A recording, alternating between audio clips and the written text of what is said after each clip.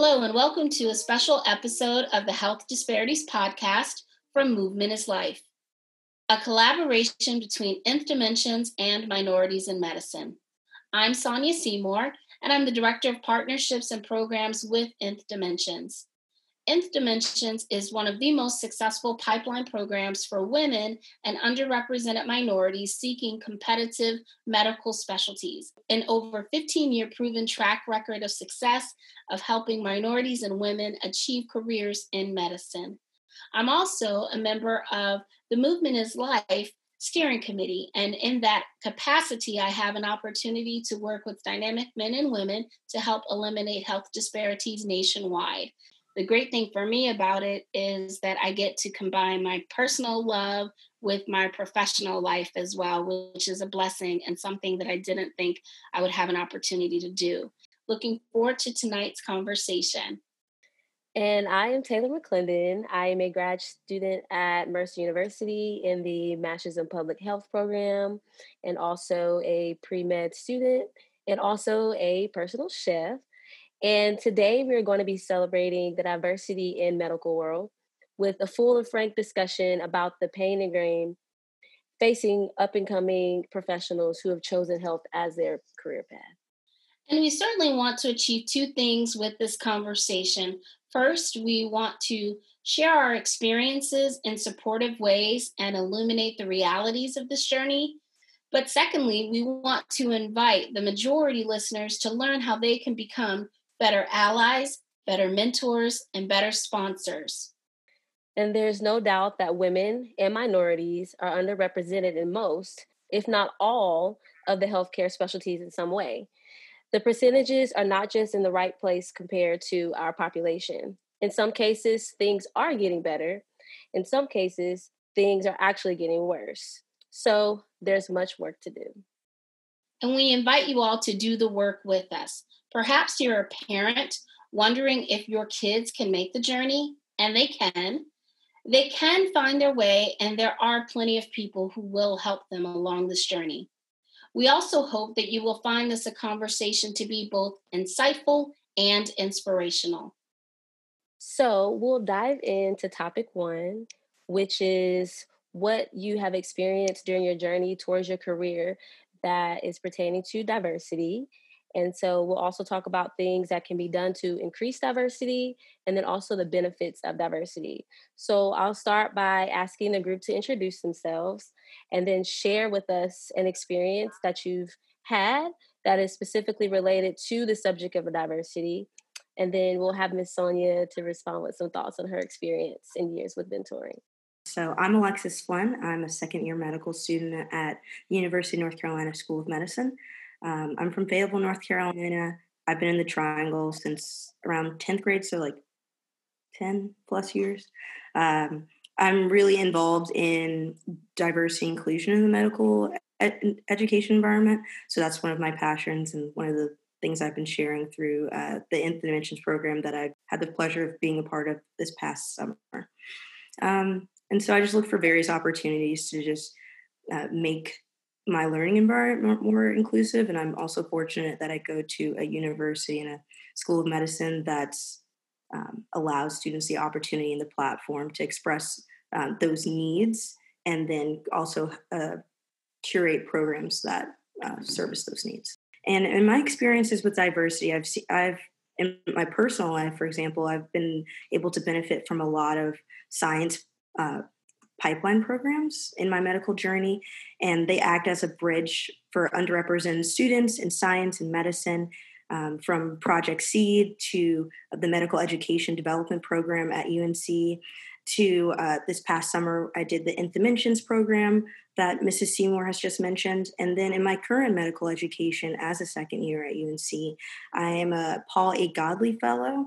And so what that is it's an Art of Medicine fellowship. It's geared towards two different things. One being interweaving diversity and discussions of race in the medical education in some way that you find fit. And then also curating an event and creating it called Can We Talk About Race? And what we do is there's an art museum called the Ackland Art Museum that's right next to UNC. And we work with the museum curator, Elizabeth Mannequin. And we pick various pieces, me and my other co-fellow, Kenta Fernandez, and we pick these pieces and we've adapted it to the current COVID climate, so that students can still interface with the art in person with COVID parameters, and then work to foster thought and deep reflection about those pieces. And then we'll further contextualize that with the intentions of the artist. And then we'll come together in a Zoom platform and discuss that, and essentially use art as a catalyst to discuss race, and extrapolate that into medical education and continue to normalize discussions of race, so that not only discussing race, but we're discussing health disparities, we're discussing historical ramifications that we currently see that are contributing to these health disparities. And when we address it in the beginning of our medical education, we'll feel more comfortable not only discussing it amongst our colleagues, but acting as allies and advocates for our patients in the future. And so in those sort of ways, we're creating a new, not a new, but a more holistic clinician. And so that's just some of my involvement in diversity. My name is Emily Lau. I'm a third-year medical student at Wayne State, which is in Detroit, Michigan. I'm currently a passionate advocate for minorities and all people that are part of the healthcare field, as well as those accessing or trying to access the healthcare field. So that is our patients. Detroit has offered me a very diverse landscape to kind of learn how to do this advocating, to practice it, to implement it, to talk about it, which is why I'm really excited to be here today. I think it's great. Like Sonia said, I am very new to this platform here, but the notion behind it is something that I've been doing for the past 2 years since I've gotten here, and I will work fiercely to continue doing it when I become a physician in a couple of years. So it really is a privilege to be able to attend medical school in Detroit. In this setting, we are not really taught diversity in the classroom. Every single time we go out into the world, whether it be as a citizen, as a student doctor in the clinic or in the hospital, every experience is really a reminder of how diverse people are and how many diverse health needs really do exist. It's definitely challenged me as a medical student to look beyond what's written in the textbooks and what we learn from our professors, and to bring these up with our preceptors, with our senior faculty, with our senior residents and members of the team, and ask about how to best adapt what we've learned as students to what we are supposed to be doing, what we can do to bridge that gap between book and practice, and between practice now and between better practice in the future. Although the healthcare field is seeing an increase in female physicians, I do not think it's happening fast enough. I really love having ladies around me, and there's just something so special about the energy and the diverse perspective that comes into the room when you have a room full of such smart and driven women.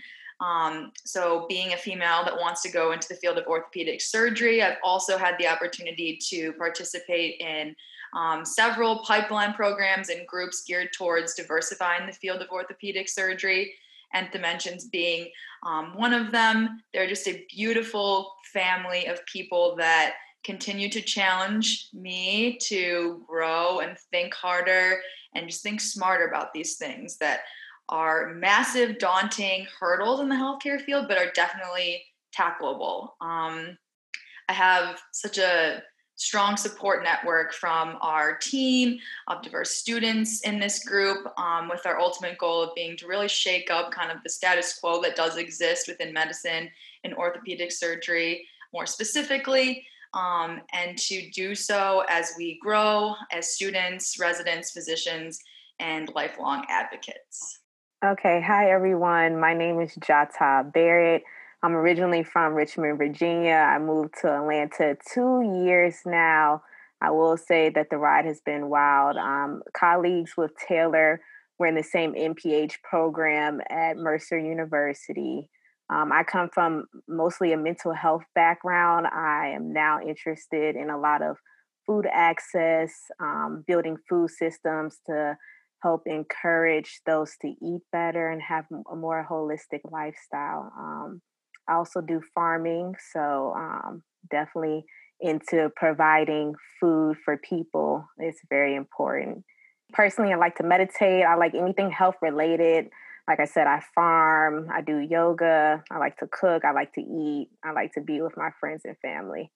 And when I think about diversity, I think about how I was raised first and foremost. I came from a family who provided housing and health coordinating services and meals for those who were diagnosed through the DSM and had a lot of other underlining issues.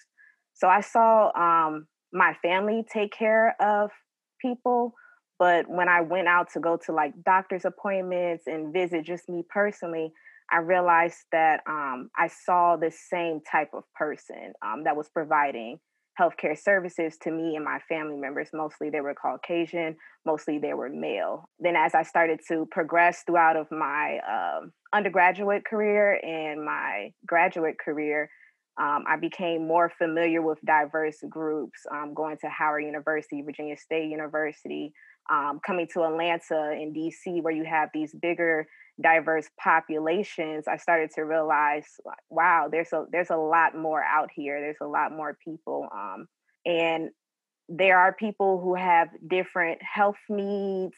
They come from different beliefs. They have different attitudes towards things. And as a public health professional, it made me realize how diversity is so important within the work field and within the work that we do. People have various needs. Their needs are changing.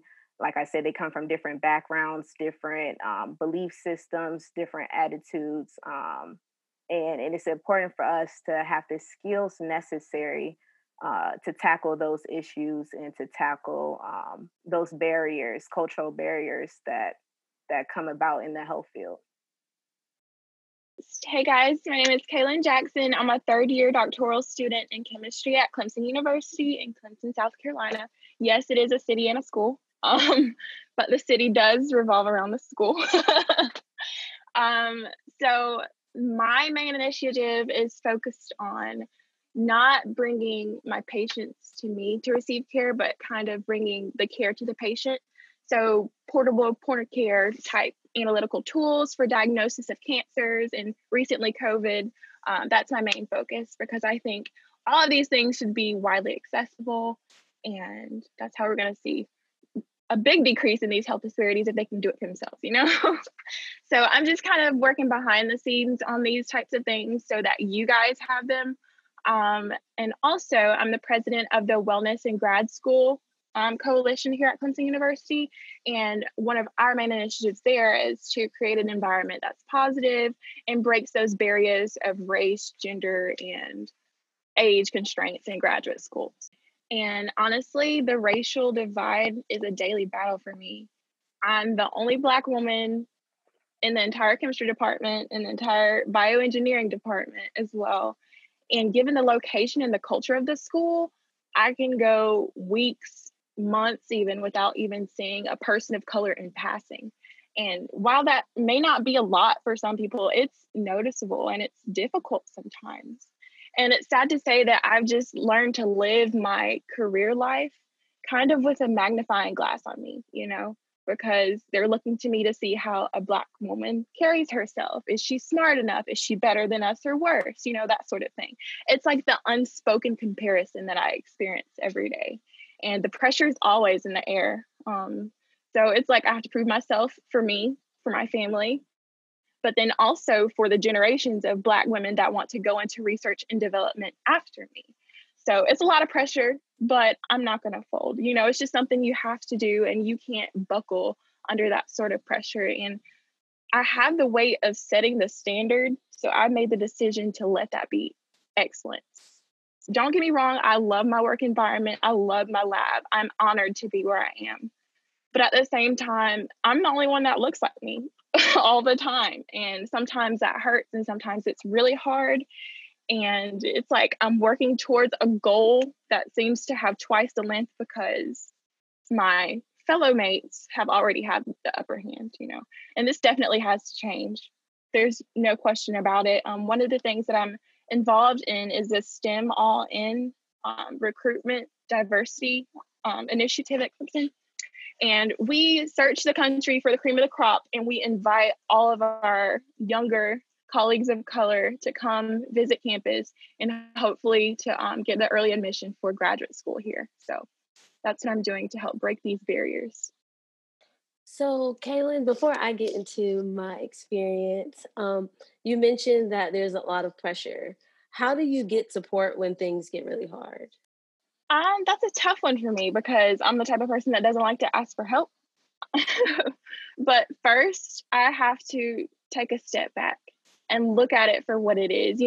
Being a scientist, start with your hypothesis, what is really going on. I kind of apply that to my daily life more than I should, but I really do take a step back and analyze the situation.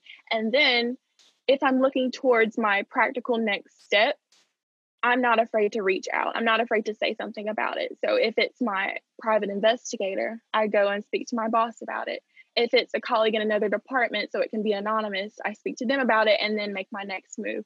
I just keep people informed about how I'm feeling at all times. I'm not just going to sit here and buckle and suffer. That's not fair to me because no one else is experiencing these sort of things. So I'm very open and honest about what I'm going through. And I'm not afraid to, schedule a meeting with the chair of the department and be like, hey, this is what's up and this is not right. I think that part is key. To have a voice and to not be afraid to use your voice. So often when we hear from students and people in that same experience that they are afraid or uncertain as to how they will be perceived if I ask for help. So sometimes asking for help can be a sign of weakness or people perceive that it's a sign of weakness, but it's actually the complete opposite. It's a sign of strength to identify that you need that.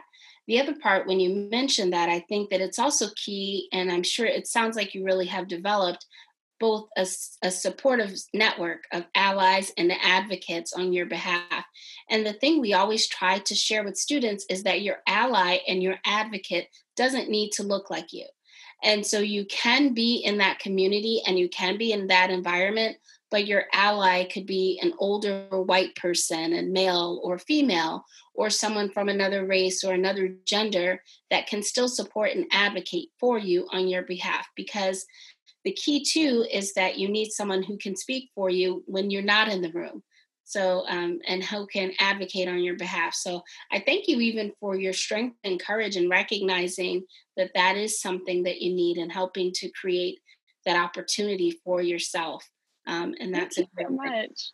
You're welcome. Yes, I definitely agree with all the things you said. I think there's a lot of conversations that happen after I step out of the room, At certain tables, I'm not welcome. There are certain conversations that I have sparked, and that makes me feel good.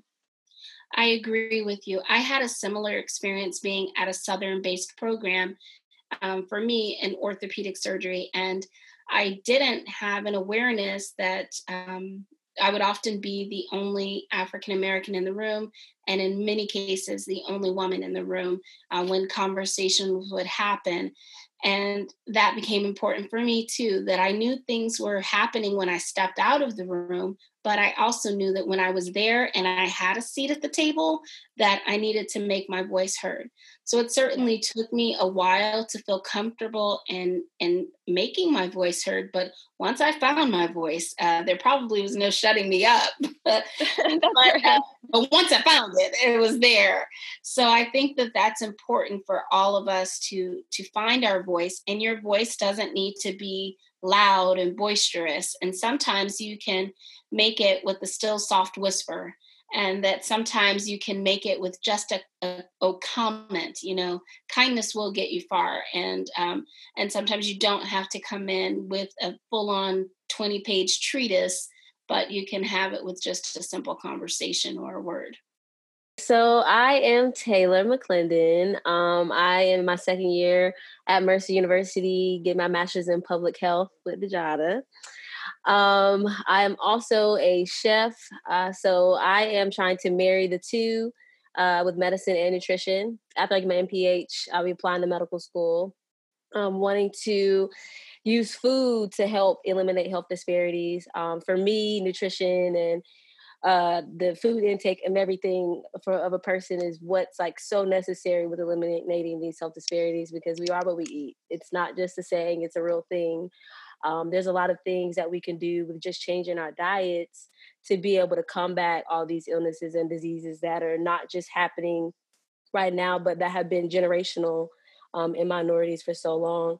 So that's really my main focus. And Miss Sonia, I love that you talked about the outline not having to look like you. That reminds me of in my undergrad program at Kennesaw State, I actually co-founded an organization for minorities in medicine to help bridge that gap with minorities that were on campus that were interested in any kind of medical professions. Because we had AMSA, of course, but there wasn't anything that was actually there to really help minorities excel that wanted to be in medicine. And so in order to actually get the organization going at Kennesaw State, I actually reached out to one of my chemistry professors who was a white woman, and she was super excited to help us get it started. So she was the advisor for the program. I mean, she literally was two of my classes for my professor for two of my classes. And it was just amazing to have that relationship for somebody that really wanted to see everyone win and didn't mind stepping in those rooms for us to be able to have our organization to be heard on campus and to be able to grow and develop. It's still going, even though I've graduated and the other co-founder has graduated. So that's super duper building important. a legacy. And so that's important too. So the thing for all of us, we all have a legacy of where we've come from, of our family and of our people. And so it's important that we continue to leave a legacy behind. One of the things that you guys mentioned as well in the conversation was that we needed to discuss, or how can we normalize race discussions, because I think that that's different. I'm of a certain generation, slightly older, but having conversations, even for me, are very different than how you all are having conversations currently. For myself, I grew up in an area and I went to school and I was one of six, African-American students in a high school. Now, of course, I went a complete opposite and went to an HBCU, and shout out to Morgan State University, Baltimore, Maryland, 21239. But the great thing about that is that helped, and that gave me a confidence in even having the conversation. I certainly didn't have that before I got to Baltimore, but being in that environment did. So how do we normalize the discussion? Some of it is happening now, but what can we do beyond this current climate, beyond everything that's going? How do we normalize that? Jada, what are your thoughts? I think how we normalize race conversation is, like you said before, is to find your voice and to speak out on it. I think a lot of times we kind of become timid, or we don't want to disrupt the status quo or feel uncomfortable talking about these things. And that needs to be done with. Feeling uncomfortable, feeling timid, feeling nervous to open up and have these conversations. They're needed. And a lot of uncomfortable conversations need to happen in order to enforce change. I agree. Definitely. That's one of the things. Emily, any thoughts for you? For me, being able to normalize this talk is to be able to find someone who's good at it, right? Find your role model. There's so many people out there who speak so well and are highly regarded. But even if they're not, if there's somebody that you saw in the hallway that was talking to, just somebody random, it could be in a 2-person conversation that no one ever hears. But if you are inspired by that and you find that it's effective, model that, right? And then be a model for others. I think that if you can identify what's effective and join in with those people who are talking, eventually things just create something bigger, right? And that's a slow process. We need to be more upfront. We need to be more direct. And, we hate to use the word aggressive because that always gets everybody fired up and makes it for, negative connotation. But being aggressive about something that's right and that has been wrong for so long is important. when you mentioned that, one of the things I thought about too that I often do, and I call it my cheat sheet. So, I find myself, and so forgive me if I do it even in this conversation, I always find myself trying to share a tip. And so, as a mentor or providing information to people, I'm always sharing that. So, that was great what she said. Here's something on how you can activate it. So, I think that your point is correct with modeling and finding that person that does that conversation. And you may not use the conversation today, but I find myself, I write down those conversations, I take note of it. I am fortunate to be surrounded by great speakers as well. And so Dr. William Ross and Dr. Bonnie Mason and Dr. Tish Bradford are amazing leaders in our organization. And I can't tell you how many times I've heard them have a conversation like that. And I've just recorded a conversation and saved those notes or taken the notes for myself and said, yes, I will add that a little later on when an opportunity presents itself. And I think that that's one of the practical ways that you can do it. Just take the note and save it for later if you're not using it today. Have it in your toolkit for the future. Absolutely. I agree. And I think that when you hear something powerful and it moves you, it will move you again. And you want to be able to come back to those things. And even if it, it ends up being more of a reflection within yourself and you don't end up sharing or you don't feel like you end up broadcasting that reflection is so important because it helps you become smarter and it helps become more articulate for the next time. So then you can someday hopefully become at the level of Dr. Ross, at the level of Dr. Mason, at the level of Dr. Bradford, right? And rise to that occasion. And somebody else will see you do it and they'll talk about you on a podcast and the circle will continue. So while we're talking about uncomfortable conversations that are necessary to have, I want to go into the next topic that talks about systemic racism. And I want to find out, how do you confront systemic racism that you notice that happens not only within healthcare, but also within your career? So when I think about when the first time I even realized systemic racism was a thing was in high school. I had gone, well, to be honest, in elementary school, I had gone to a predominantly Black elementary school, low resource. I went to middle school and it was like a lottery system. So it was a catch-all bag of whoever just randomly got selected to go in. But in high school, I was part of a global studies program that offered honors and advanced placement courses to students. And of course, I didn't want to go to school in my district because it was under-resourced. And this was a product of systemic racism. And when I went to this global studies program, I realized I was one of the few Black students in my class. And the cohort was at least 150 students. The only time I saw a predominantly Black group of students or underrepresented students was in gym or lunch or like a vocational class that I had picked. And in this, I realized that global studies was saying like only the deserving students or the people that had resources or had been fortunate to go to the middle school that I had gone to that experienced those resources have the capacity to have this vertical growth in higher education and trained to be able to have the capacity to do well in college courses. So that was my first experience with systematic racism. And it's just like the fruit of like separate but equal busing practices. And so that was my indoctrination and really realizing like I'm a part of a much bigger scheme to make sure that there's limited opportunities for advancement for people that look like me and look like my family. And I continue to notice it sometimes in medical education when we're learning about pattern recognition for cases and for pathology. The times that you'll hear African American or Hispanic or Asian are with specific disease states like sickle cell or Kaposi sarcoma. This actually reminds me of some of the research that I did for Interventions. It's about osteoporosis and the health disparities that exist in that. And I remember when I first learned about osteoporosis in my MSK block this past spring, it was introduced to me as a white woman's disease. And I was like, well, I guess my 60-year-old mother is not going to have to worry about this. Come to find out from the research that I went through in the systematic research, despite the fact that Black women had higher bone mass density, and despite the fact that the likelihood of fragility fracture or the susceptibility to a fracture in general was lower, the likelihood of lack of ambulation and debilitation was higher in these communities.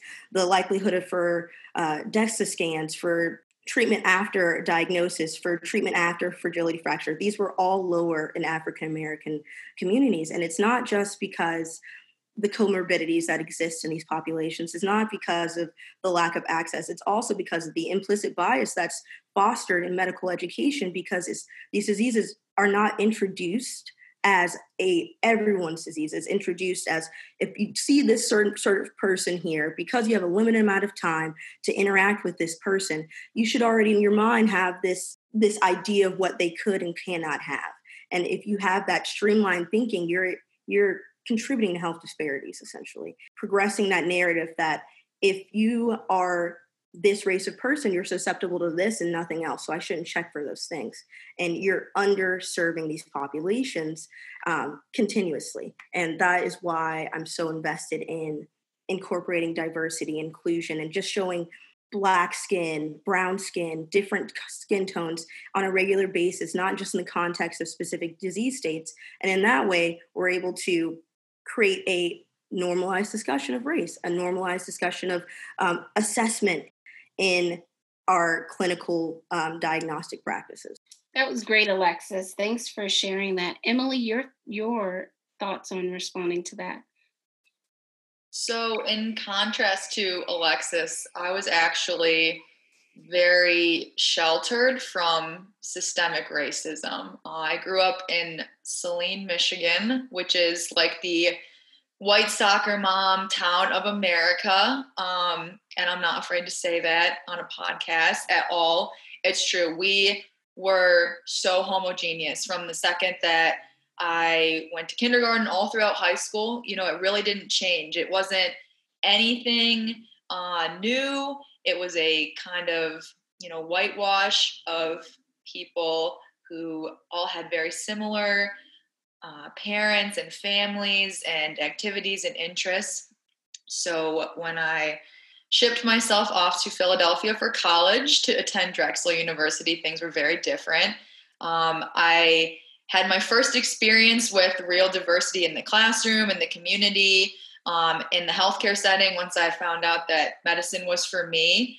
And it was definitely challenging for me to realize that I had taken so long to realize all of this. It was embarrassing. I was really upset with myself. I was kind of upset with, my parents, and a little bit disappointed in my community even, which is hard because I came from such a great community. I felt so supported, and I had felt so lucky to be able to go to a Division I school and be an athlete and be a pre-medical student and do all these things. And how could that have ever been wrong? But in reality, I had really not seen anything outside of, my little circle. And so Philadelphia was my, first true experience. I immediately felt like I had this massive gap to make up. So I became a Drexel Community Scholar. I was part of this program called Rebuilding Together Philadelphia, which has nothing to do with healthcare, but everything to do with systemic racism and how homelessness and low income and how that affects your home and how that affects your being able to have a place to sleep and to build your career off of disproportionately affects certain populations. And we fought very hard to be able to provide low-income, affordable homes to these people so they could build their families, so they could get a job, so they could vote, they could have an address, they could get a license and do all these things. And I think that's where my fierce, awareness and, really ultimately my humility came out and fired up this passion to do more, in terms of balancing all of these things together. So of course it's a public health issue. This is absolutely one of the main public health issues. It's something that, I think that people have said it's a public health issue for so long that when you hear it's a public health issue, people kind of wipe it off the table, which is frustrating because just because it's been around and it's been stated that it's a problem doesn't make it any less. The new problems don't just take place of the old ones. And I think that in terms of educating people so they don't end up as sheltered as myself, it's to continue to bring these points up to people that are important. So as a med student, this means that when I am presenting my patients or when I am seeing a patient that I emphasize disparities or I point out specific, deficiencies or differences between races that exist in healthcare. I advocate for my patient and I tell the most important people in the room, the attending physician, the senior resident. Heck, if, the administrator of the hospital walked in, I'd speak a little louder too, because if important people hear about this, we're able to create change and able to, spread this fiery passion with other people. That's good stuff. We all need a little bit of extra passion and fiery passion. I think I'm going to take that one, fiery passion today. How about you, Jada? Pronouncing it correctly, please? It's Jata. Jata. Yes. The okay. D is silent. Thank you. No problem. The D is silent. Jata. Thank you, Jata. No problem. So, like Emily, I was kind of sheltered growing up. I was going to a private school from, I would say, preschool to the time I graduated high school. But from preschool to 8th grade, I was with majority African American students. The class size was very small. Then I jumped to another private all-girls school, I was then the minority, and it was like 6 of us in a class of like 70 to 80 girls. I started to see the difference. So you know how you become aware of something, but it's not a fully developed idea yet. I hadn't fully come into myself yet. I didn't fully identify with who I was as a person in high school.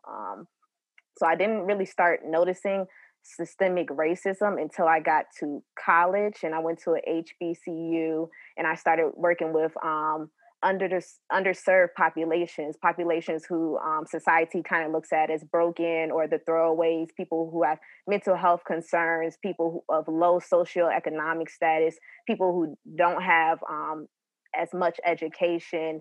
Unfortunately, they're classified as those who don't deserve the same amount of treatment as everyone else.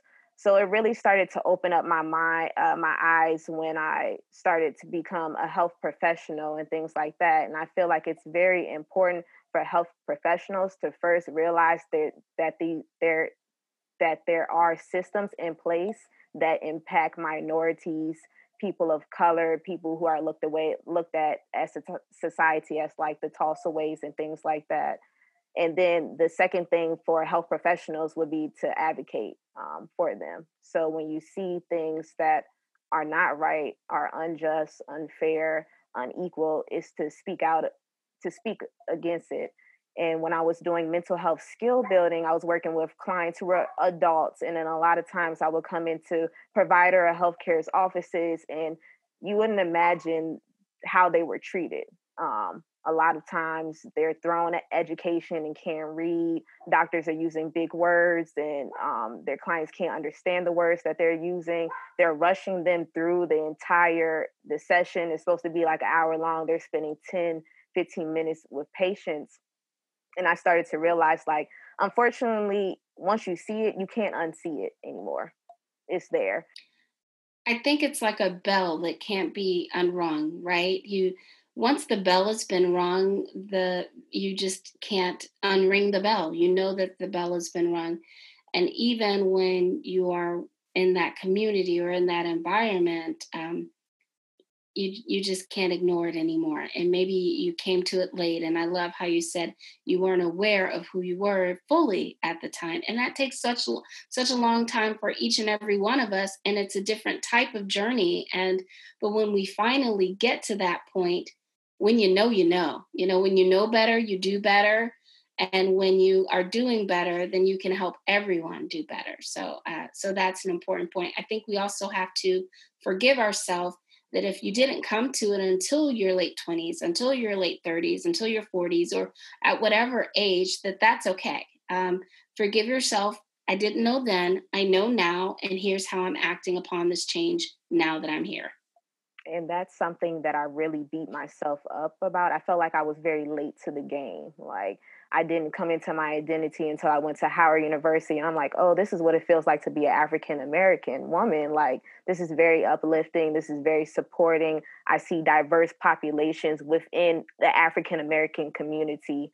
And that's when I was like, you know, I don't need to be hard on myself. This is the time to put in the work and to fight through it. I agree with you. I think that we can even get influenced by social media and people saying things like, are you woke? And, you know, and so then you feel guilty because you're like, I didn't even know I was sleeping, let alone, should I wake up now or when can I wake up? And then that becomes just words, you know, is she woke? Is he woke? And so actions speak louder than words. And it's important for all of us.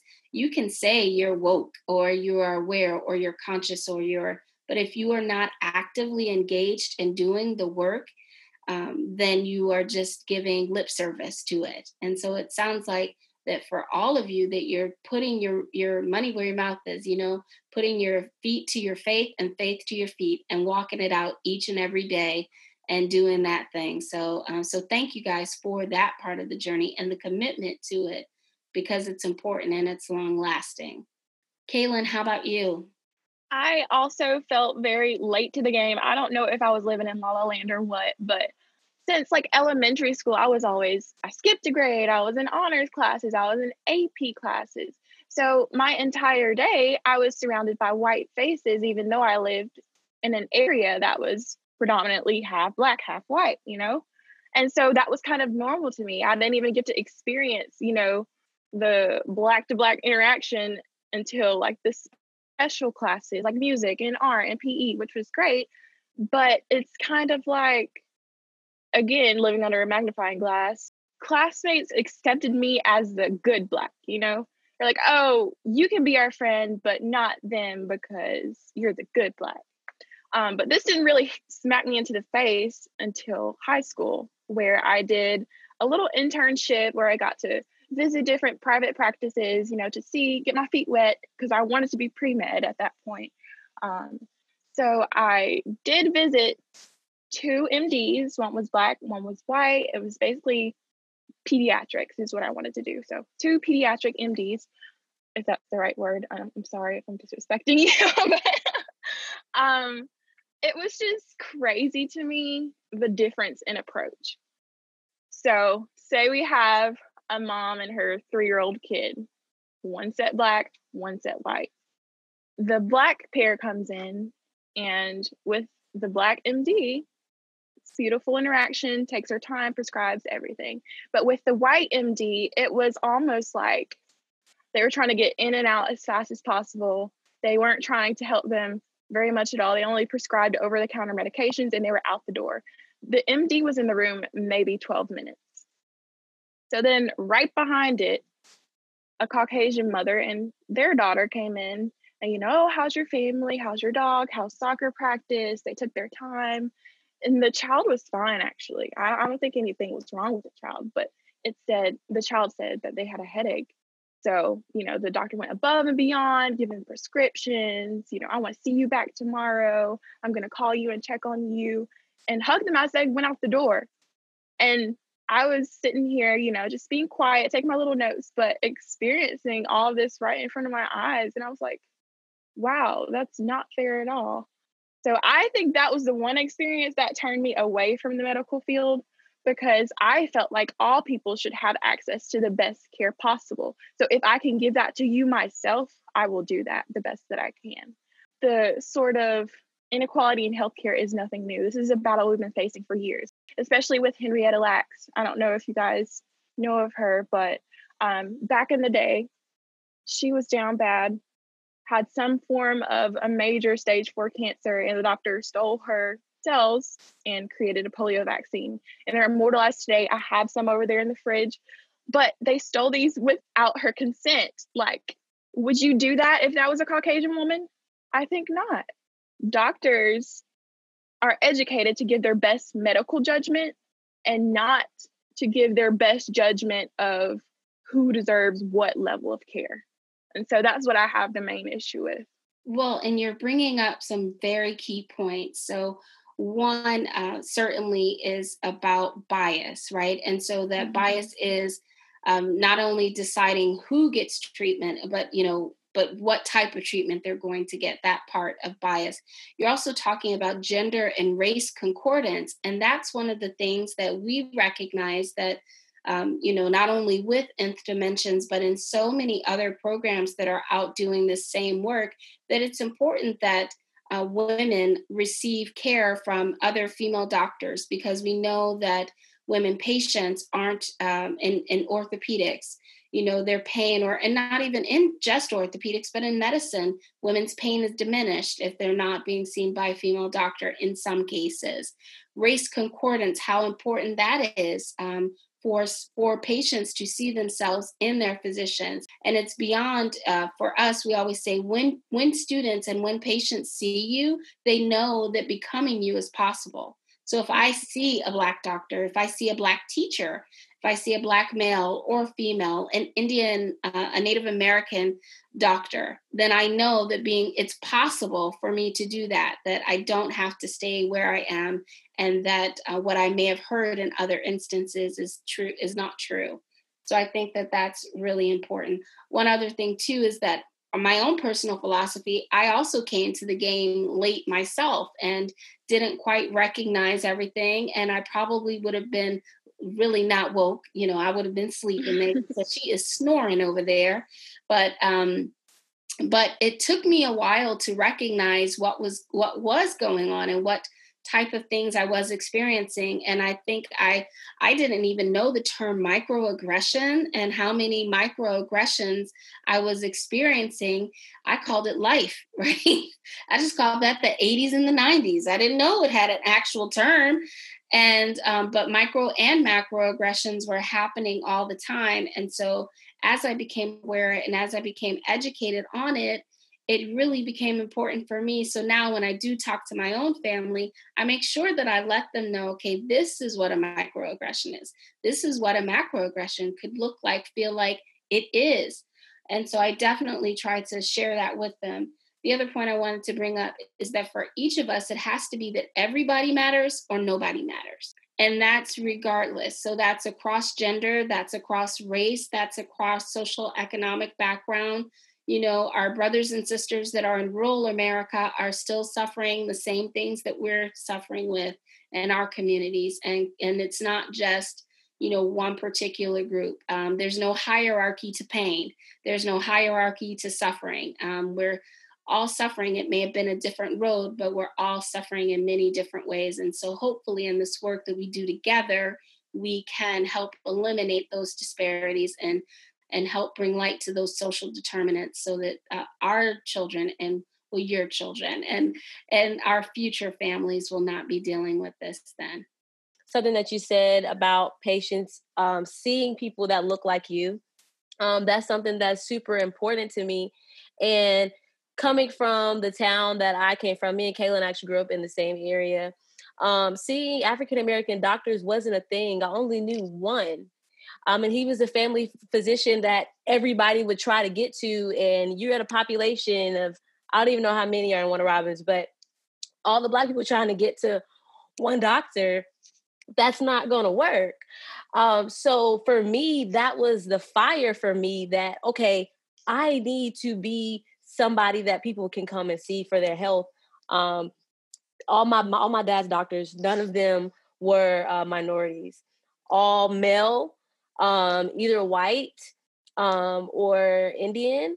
That was really the only doctors that he saw. And throughout his whole transition, one doctor we were able to lock down.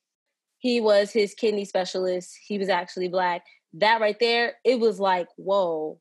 Had no idea that even was a thing. And then not even just like being a family medicine, but he was a nephrologist. So, you're thinking a specialty, you're like, oh snap, okay, this is something that really can happen.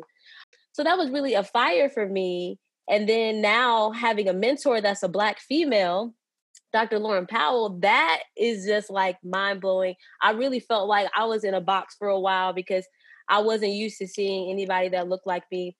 Even if it was a male Black physician or any other minority, being in that magnitude was super important. And now for me, when I'm thinking about trying to educate people on systemic racism and health inequalities, I think about not only educating Caucasian people on what needs to happen when they're in the room, but then I also think about actually educating when we're talking about secondary schooling for minorities, helping them to understand that you can actually go to these professional schools and you can actually help bring that education to your people as well. So I think that that's something that not only are we trying to educate others to speak up for us, but we need to also educate ourselves to be our own voice at the same time. The more we keep making minorities, physicians, nurses, anything that's medical related, the more that we keep seeing our faces in that, eventually the voice will get big on its own as well. So I just wanted to put that in there because I was in a box and now like it's definitely open, and that's really been my fire and passion to keep going so that I can get to that point where I'm not just becoming a doctor for myself, but I'm pulling other generations along with me.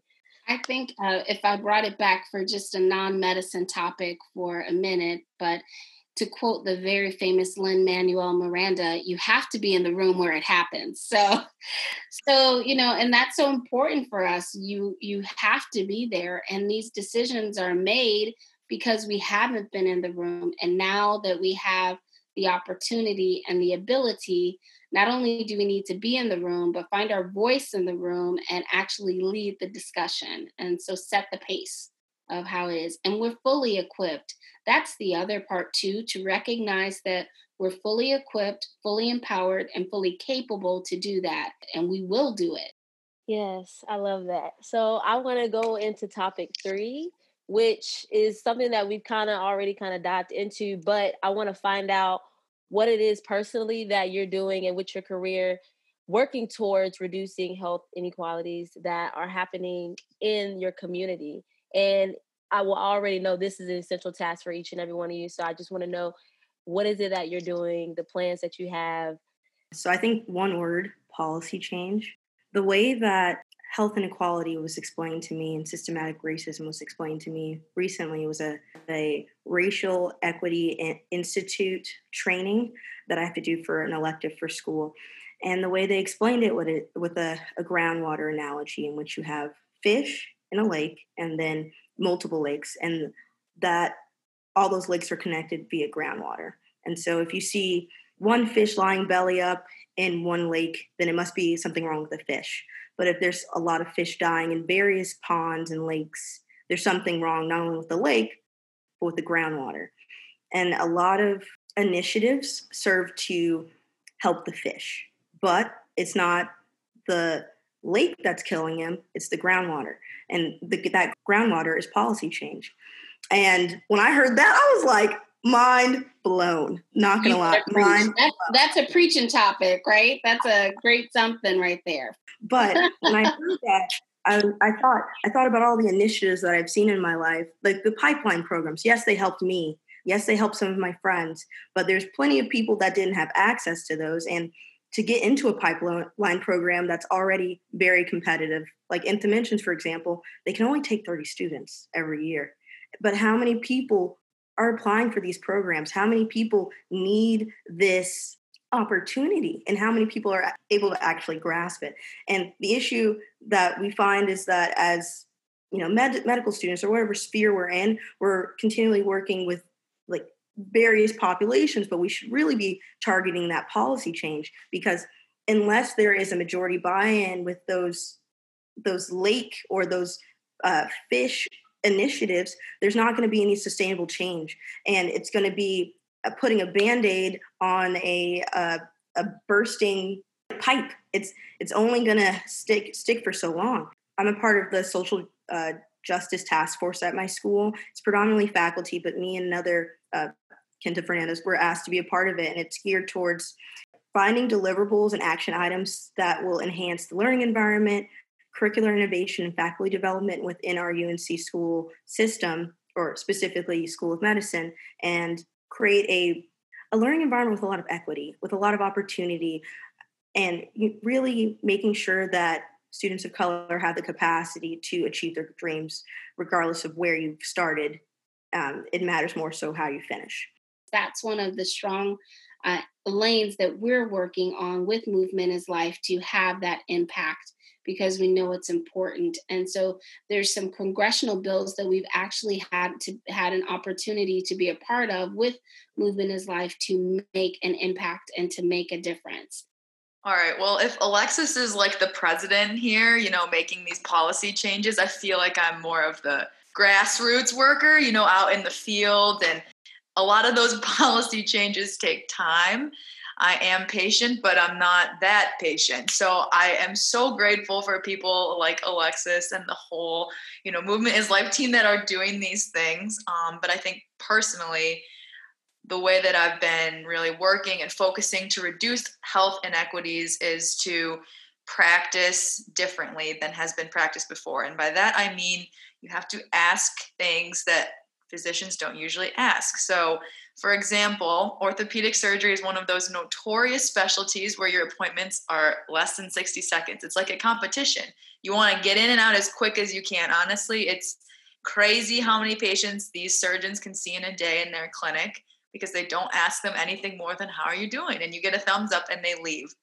For change to be happening, those things need to change as well. And I think that for me personally, it started with asking a lot more of a patient's social history. So physiologically, people care a lot about patients who drink, patients who smoke, patients who do drugs, those types of things. But there's so much more to a social history that is important. No matter if you're their pediatrician, their primary care physician, their orthopedic surgeon, it does not matter. You must know these things about your patient in order to give the best care.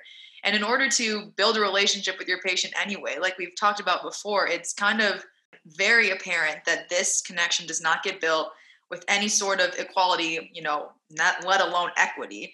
And so I think that me already as a fresh third-year student in the clinic, I've really, really thought about asking questions about food insecurity, asking about transportation, which is a huge problem in Detroit. People don't come to their appointments, and the doctor gets all upset. Where's my patient? Why are they late? They work in 2 jobs. They don't have a car. Their Uber doesn't show up. Uber doesn't exist in COVID anymore. Detroit is very expansive, and we don't have any buses that come from the outside suburbs. And none of these things are addressed in any notes. They're not asked by students. They're not asked by physicians. And frankly, they're not even on the table of thought at all, which you can't even get to the care you're supposed to provide if your patient can't show up and if you don't know anything about them. And so these are the things that need to be done to improve equity. They need to be done consistently. They need to be done across all specialties. And it's definitely going to be important for me, now that I've said it on the podcast, I have to hold myself to it. So I can't be that orthopedic surgeon that puts patients in my clinic every day.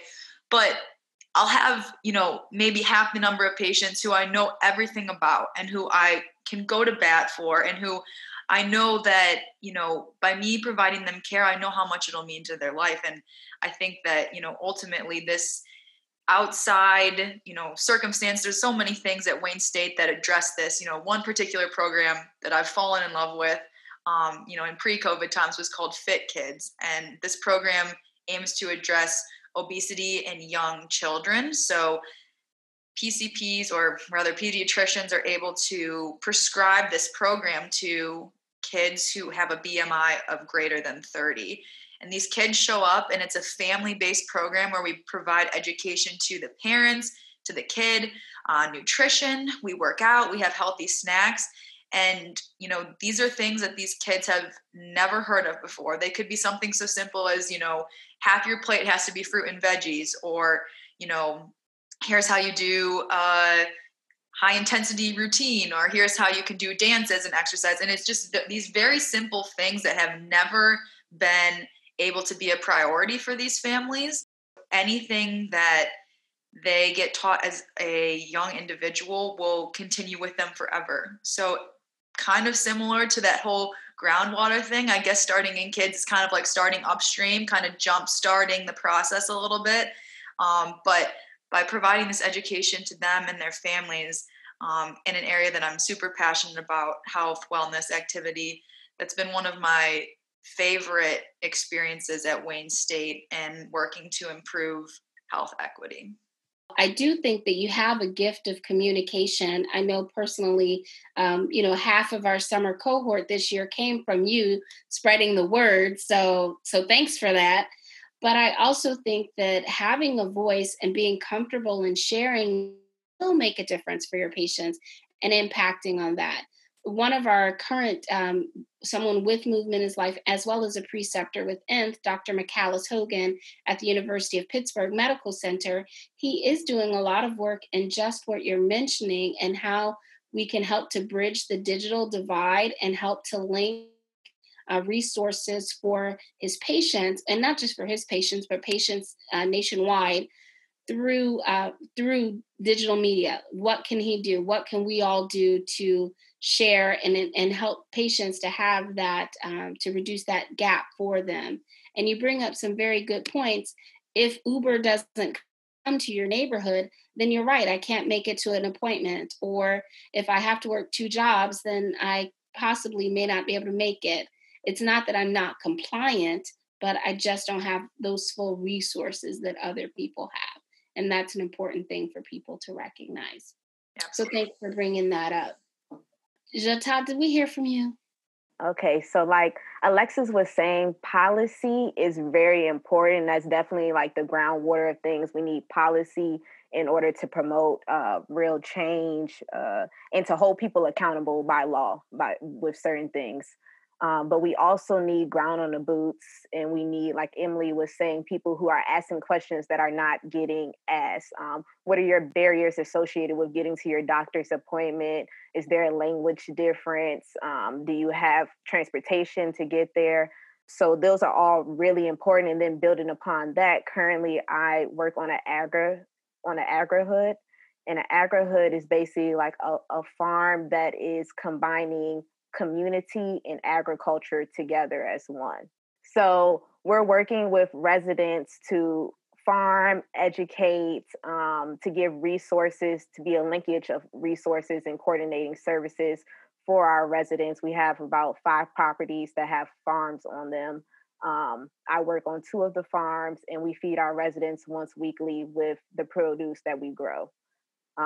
This food systems, food insecurity, people not having access to grocery stores is honestly ridiculous. It's just really ridiculous. It's a big problem I didn't even realize how big of a problem it is within Georgia. And even in some counties that you wouldn't even believe that it would be a problem, because you, of course, may have a car to easily get to the grocery store and have access to reach healthy options. And a lot of these people in rural areas, and even some that are considered non-rural areas, are having a lot of issues with finding healthy, fresh foods.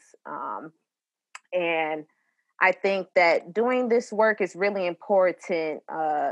Feeding people is always important, but adding education to make them self-efficient in order to maybe grow their own food, to cook their own healthy meals, to find locations where they can use discounted coupons, or maybe who does a reward system if they use SNAP, EBT for dollar, matching them dollar for dollar with some of these programs.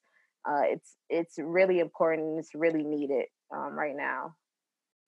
And I think a time like COVID is just bringing that out even more so. You're right. I live in one of those counties in Georgia, and I didn't realize how many of my neighbors were suffering, and how many of the children, and not just children, but people in my community were going without. And you don't even realize when you look at the differences of how far some stores are, or just even the access to fresh food just blocks away, just one county over, a few streets over. It's a totally different ball game for people in another county versus, where you may live. And I agree.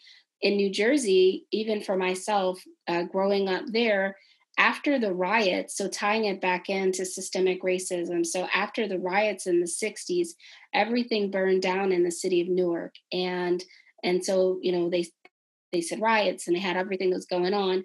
And after that, we didn't get our first grocery store in the city until the 1990s, like an actual chain with fresh groceries that had actual whole food and, and not just canned and not just day old, things, but actual fresh groceries.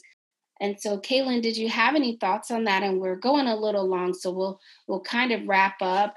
I just want to say thank you guys for being the change that you want to see in the world. That's so important. If you look around and you see an issue, you have to take that initiative to make it better. And you guys have taken that initiative. And so have I, a little bit, to make the healthcare system better. And you've done that by showing us what the standard is and spreading the standard as well, not only or after setting it. One thing that I've done is with the COVID testing, we've all seen that this is a hot mess, right? We have set up these COVID camps, we call them, with the medical school of University of South Carolina, where we basically made a drive-through saliva collection. So we are doing saliva-based PCR, so a bioanalytical tool for a non-invasive technique for COVID testing. So that's what we're doing to bring healthcare to the people. And they like that a lot more than those nasopharyngeal swabs, I'll tell you that. First of all, you use lots of really big words in that one sentence, nasopharyngeal swab.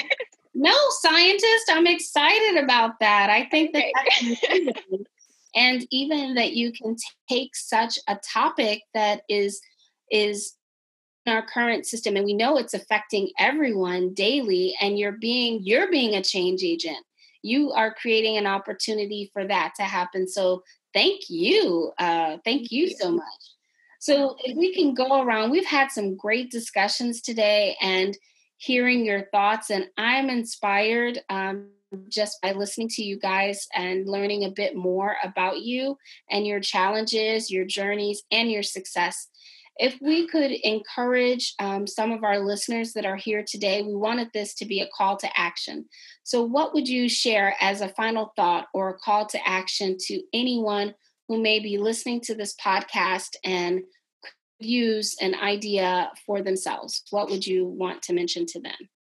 I would say that you should try to influence the microsphere that you exist in, and you identify those lapses and those deficiencies in the areas that you're in, and you work with your community, with the institution that you may be affiliated with, to try to foster sustainable change.